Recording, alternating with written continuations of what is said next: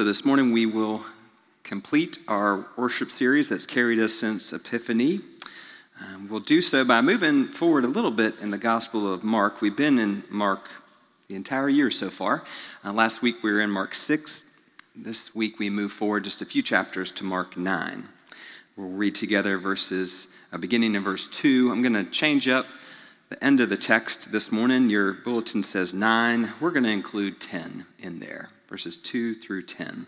Before we read from the Gospel of Mark, let us go to God in prayer.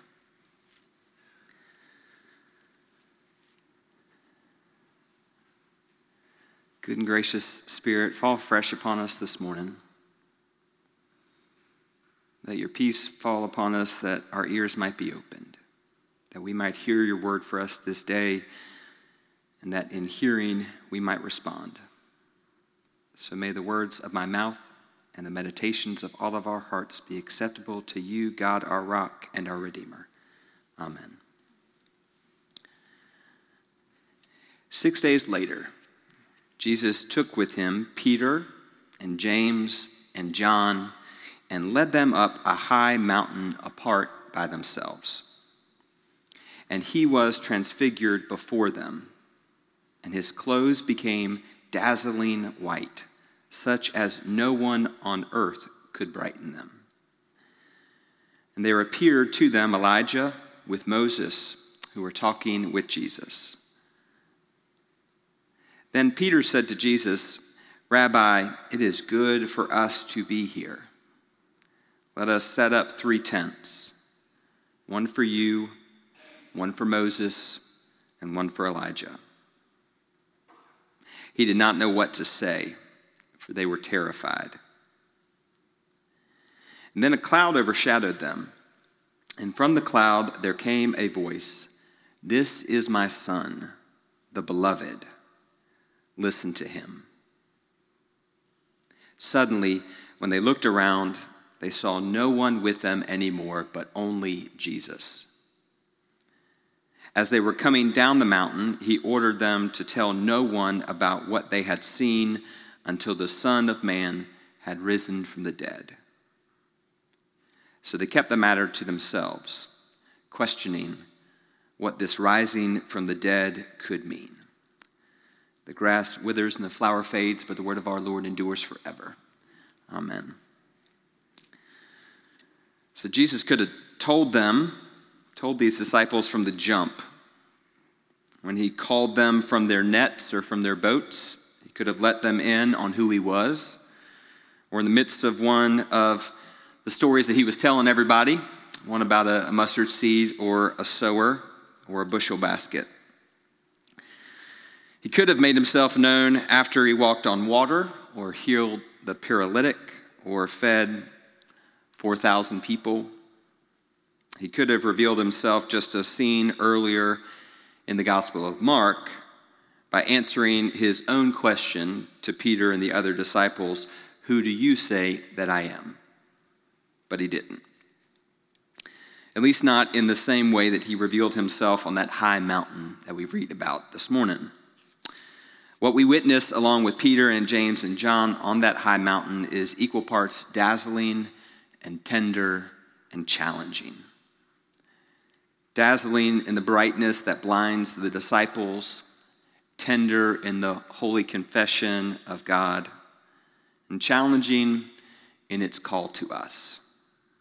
Transfiguration, it turns out, gives us great opportunities. A few weeks ago, I was in Dallas, Texas. It was a Friday morning. I was supposed to spend the day with one of my best buddies. We were going to go play golf. Instead, it was 30 degrees and freezing cold, and so he called me up. We had lived together for 3 or 4 years, and so we had spent many a rainy afternoon on the couch just watching football. And there's this one show that follows NFL teams throughout an entire season. It's kind of a behind-the-scenes deal. And he said, "Why don't you come over? We'll watch television and just catch up." I hadn't seen this good friend of mine in a really long time. He's one of my dearest friends, but we had spent some time apart, and that meant that I had missed out on a lot of things that were going on in his life. And not just in his life, but in the life of his children. So we watched football for a little bit, and then he muted it, and we just started talking. I was fortunate enough to be in the hallway just outside the hospital room where his daughter Olivia was born. I was the first friend that got to hold her, and so not being able to see her since before COVID means that I've missed 4 years of her life, right? And so he was catching me up on what's been going on with Olivia. It turns out that she has quite a gift for sports. She plays soccer and basketball. He told me about this recent game that she had just played the week before. Her team had scored 21 points, which is no small feat for a small youth team. She had scored 19 of those points. I asked if she knew how to pass, and he said that she was just the most gifted, and they would pass her the ball, all her teammates. What became really beautiful to me is he was telling me about his daughter and the journey that her life has taken over the last few years was the look on his face when he was talking about the one that he deeply loves, his firstborn. He was sharing about her struggles in school and then also about her triumphs in life and on the sports field. I was thinking about that interaction this week when I was reading through this text. Because it seems to me that if God is capable of smiling, that this would be the occasion when that smile would break across God's face.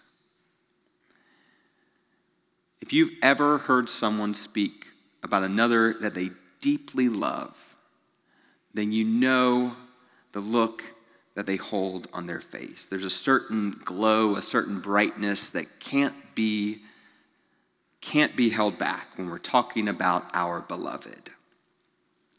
We get to experience that tender moment this morning. But before we get to hear about that, we have to journey back a bit. Jesus doesn't take all the disciples. Jesus takes just a couple of the disciples up to the top of the high mountain. And when they get there, Scripture doesn't tell us really how long they spend on the top of that mountain. But what Scripture does say is that at some point when they are there, something amazing happens. Jesus is changed before them. What he is wearing, whatever it was, whatever earth-colored cloak he might have had on, right, becomes dazzling white, so white that it's very evident that no one on earth could have woven that color together. And then again, Scripture doesn't tell us how long that happens, how long that divine experience happens, but then there appear with him, according to the disciples, Elijah with Moses, and they're all talking together, Jesus, Elijah, and Moses. Some might describe this and have described this as a mountaintop experience for the disciples, for Peter, for James, and for John. If you grew up in this church or in a Presbyterian Church USA, then maybe you've had a couple mountaintop experiences of your own, maybe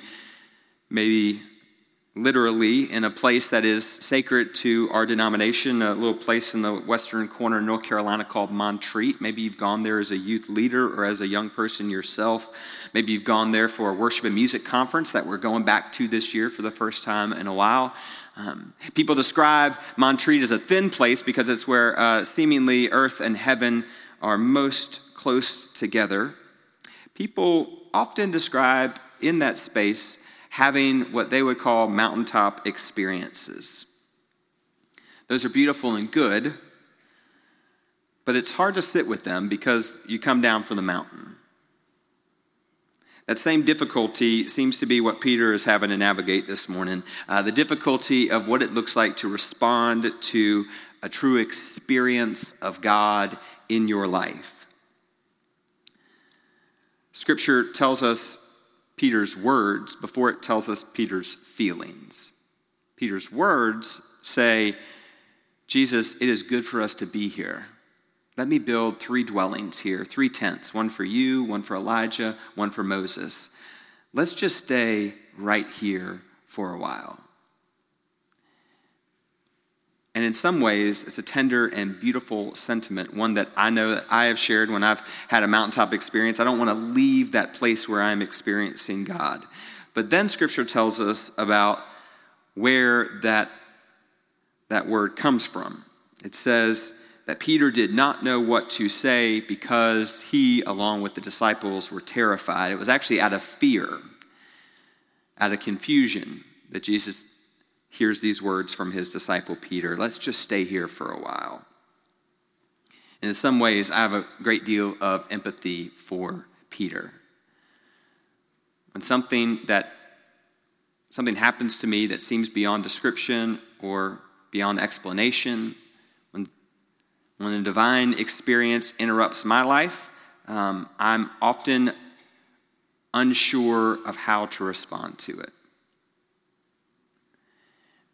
And I'm also a doer, so I want to busy myself with some other activity. Peter seems to be doing that here. I'm not sure how to respond to what I've just seen and what I'm experiencing. I'll build some houses here. Let me pitch a couple tents and we can just stay for a while in this place. Our tendency as humans is to want to do something to make ourselves useful instead of being willing to simply sit in the amazingness of an experience of God. We have that tendency because to simply sit in it is often more difficult. And not just that, but like Montreat, we tend to worship where we are, when in reality, God's got plans for us to pursue in other places. We tend to instead of deify the experience that we have just had, we tend to make holy the place where we had it. So we say that we most experience God in this place or that place, instead of focusing on the experience of God itself.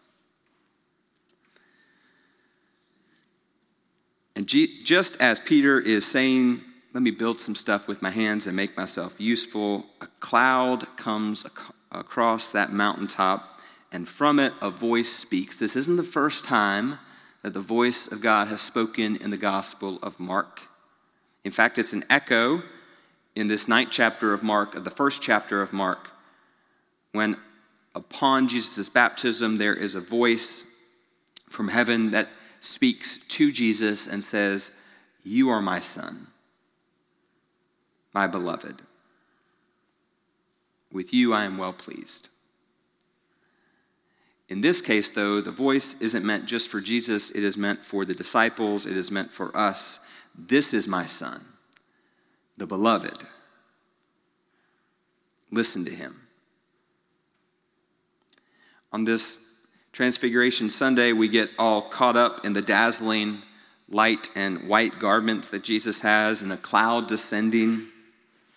We think that this Sunday and that this scene is about what we can see. But God seems to be saying to the disciples, it's not about what you're seeing right now, however dazzling the white of the garment is, however crazy it might seem for Elijah and Moses to also be here. It's not about what you are seeing. It is about what you are listening to. And you need to be listening to this one, who is my son, my beloved. That becomes important because God knows something that we get to read about in Scripture just before.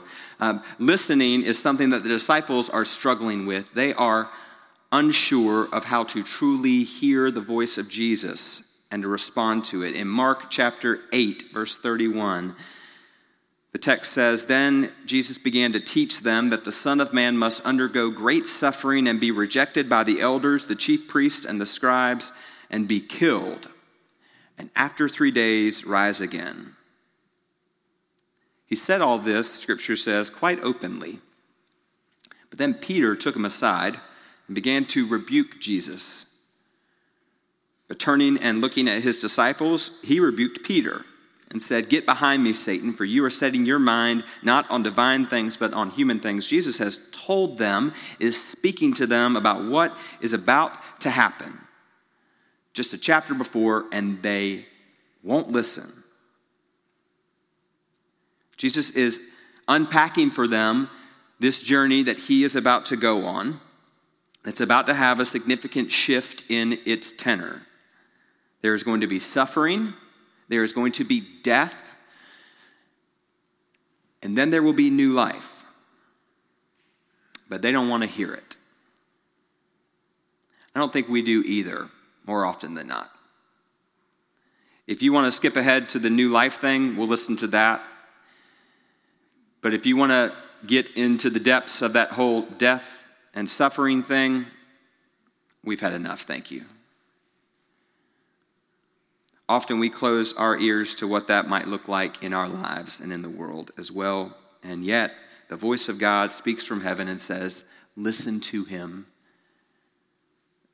There is wisdom in what he is sharing with you, divine message in the words that he speaks. You think this scene is about what you can see. I'm telling you, it's about what he is saying to you.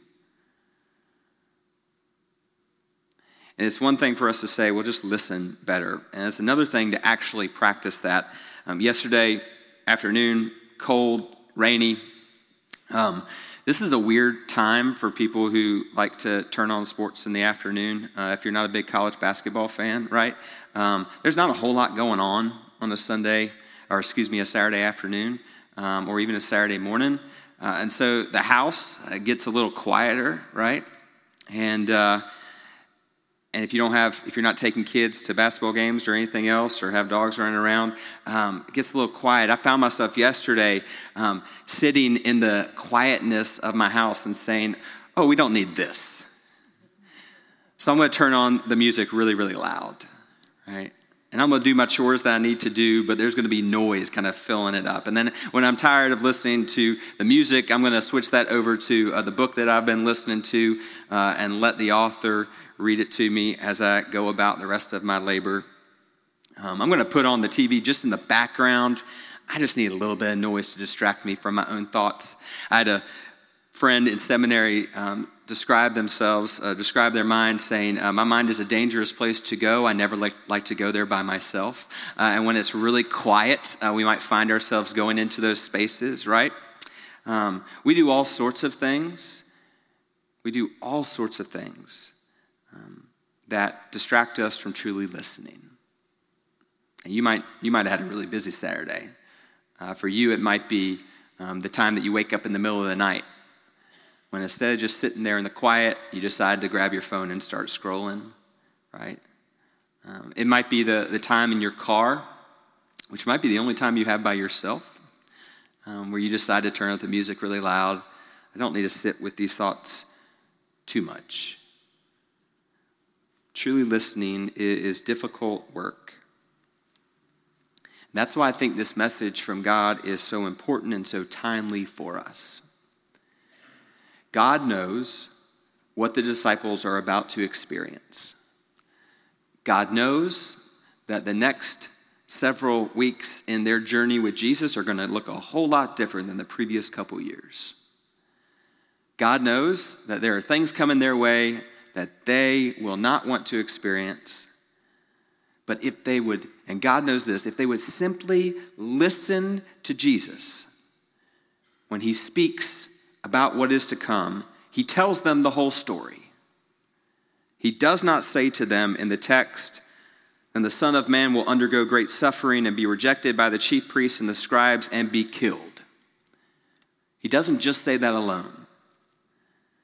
He says, after 3 days, he will rise again. And he doesn't just say it to the disciples. He says it quite openly, Scripture says, to pretty much anyone who will listen. There is going to be great suffering. There is going to be rejection. There will be death. But there will be new life as well. Wednesday, we inaugurate our Lenten journey together. If you haven't signed up for a Lenten lectionary group or Lectio group, I hope that you'll go on Realm and do it this afternoon. We got 5 of them across the city that you can be a part of. We're making them as convenient as we possibly can. We're doing that because we believe that the journey of Lent is actually supposed to be a really intentional journey towards suffering and towards death That as people of faith, we don't have to be afraid to sit in those places. We don't have to busy ourselves with many things. We can actually just abide in that place because we trust and we believe that new life is coming. So I guess my challenge for you this morning, and as you begin the Lenten journey, is more of a question. What is the word that God is speaking to you right now that you are drowning out with other noise or unwilling to listen to because it makes you uncomfortable? What is the word that God is speaking to you right now that you have drowned out with all sorts of noise, or you just don't want to listen to because it's not the direction you want to go? Within the liturgical calendar, we get this season where we get to incline our ears to hear the voice of God speaking into our lives. I wonder if God is speaking to you about a relationship. I wonder if God is speaking to you about your vocation. I wonder if God is speaking to you about your faith or about your involvement here at Idlewild. I wonder if God is speaking to you about how you are called to do justice and to love mercy and to walk humbly. I wonder if God is speaking to you about your parenting or God is speaking to you about your marriage. I wonder, what is the word that God is speaking to you that you won't be quiet enough to listen to? The cloud descends upon the mountain, shutting out all the other senses, so that all the disciples can do in that moment is listen. And I wonder what it might be like for you to make space for that in this season of Lent. To listen more intently to what Jesus is trying to speak into your life. It might be a word that feels convicting and heavy. It might be one that considers suffering. It might be one that speaks of something coming to an end. But what the voice tells us to do is to listen to Jesus to completion. And that means if we're listening, then we'll also hear a word of new life. May we listen with inclined ears in this season, and may we trust that God is authoring something that is full of life and hope. In the name of the Father, and the Son, and the Holy Spirit, one God, Mother of us all. Amen.